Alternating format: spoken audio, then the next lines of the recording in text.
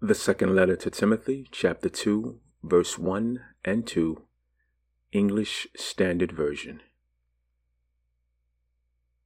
You then, my child, be strengthened by the grace that is in Christ Jesus, and what you have heard from me in the presence of many witnesses, entrust to faithful men who will be able to teach others also. Glory, hallelujah, grace and peace, my brothers and sisters. My name is RJ, and I welcome you to another Sunday morning of faithful and just, and all things being relational. God is faithful. God is just.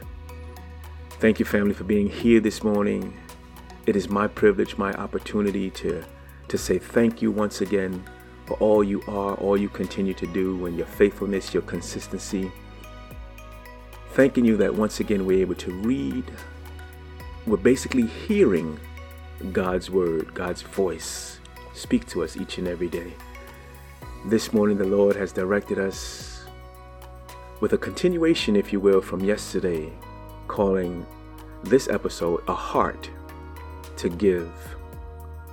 We're talking about the blessing and being in your purpose and walking in your purpose and what God has called for you to do and just basking in that. And let us read Proverbs Chapter 11, verse 14 says, "Where there is no guidance, a people falls, but in an abundance of counselors there is safety." Oh, hallelujah. Guidance. It is our responsibility. The Lord has told me to share His word.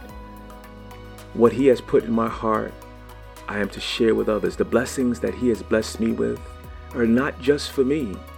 They're for others. My cup overflows. Oh, hallelujah. My cup runneth over. Let me give you a few examples of those particular teachings of passing that word on, so you know that what we were talking about yesterday is not just something that I desire for you to do, but it's something that the Lord desires for us to do, and that we have been called to do it even from the very beginning.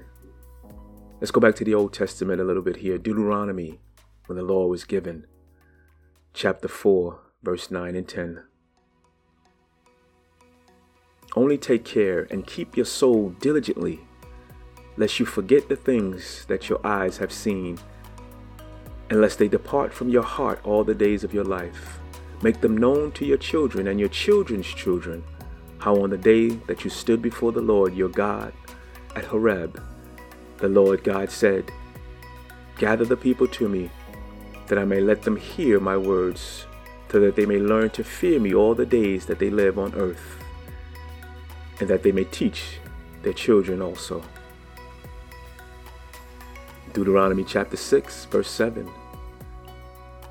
"You shall teach them diligently to your children, and shall talk of them when you sit in your house, and when you walk by the way, and when you lie down, and when you rise." Glory, hallelujah. The Lord God hasn't finished instructing us yet. Deuteronomy chapter 11, verse 19 and 20. "You shall teach them to your children, talking of them when you are sitting in your house, and when you are walking by the way, and when you lie down, and when you rise up. You shall write them on the doorposts of your house and on your gates." As we continue, Deuteronomy chapter 33, verse 10 reads, "They shall teach Jacob your rules and Israel your law. They shall put incense before you and whole burnt offerings on your altar." God is truly good. He continues to instruct us, family, as we continue to hear His word and be blessed by His promises of yea and amen. We are commanded even to continue to teach those others. We have even read in the beginning of this episode from 2 Timothy chapter 2, verse 1 and 2, "You then, my children, be strengthened by the grace that is in Christ Jesus, and what you have heard from me in the presence of many witnesses, entrust to faithful men who will be able to teach others also." So we know, family, that we are instructed, we are commanded to teach God's word to others, that what God has placed in our heart we are to share with others. It is our command, and we know the one that is even more familiar and famous, if you will, to so many others, which is also out of the Gospel of Matthew chapter 28, verse 19 and 20, where Jesus himself is speaking and says, "Go, therefore, and make disciples of all nations, baptizing them in the name of the Father and of the Son and of the Holy Spirit, teaching them to observe all that I have commanded you. And behold, I am with you always to the end of the age." Glory, hallelujah. Thank you, Jesus. So family, as we continue, as we look forward to soon ending the year of 2022, let us keep our mind and our heart focused on what the Lord our God is doing with us. I know each and every day we read his word, and some may say, maybe change up the song or change up some of the different things, maybe get some bells and whistles so that we can more or less, I would like to call it, be entertained as we embrace God's word. But oh glory, hallelujah, how many of us know that it is not about the song or the bells and the whistles or the different things that we change up, but it's about God's word in and of itself. That is our excitement. That is our newness. That is our creativity as we hear his word and it marinates in our mind and our heart.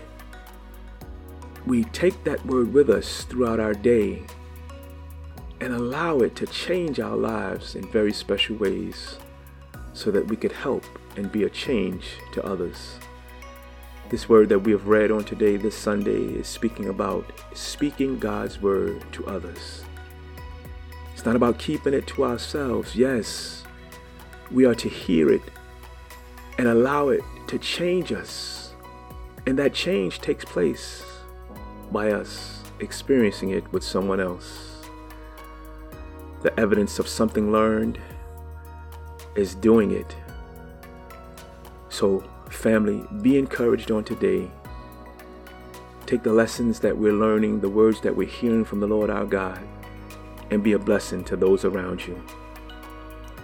Oh, hallelujah. And those of you, my friends, if you do not know the Lord, the God that we're talking about, if you do not have that heart to give, speak to the Lord.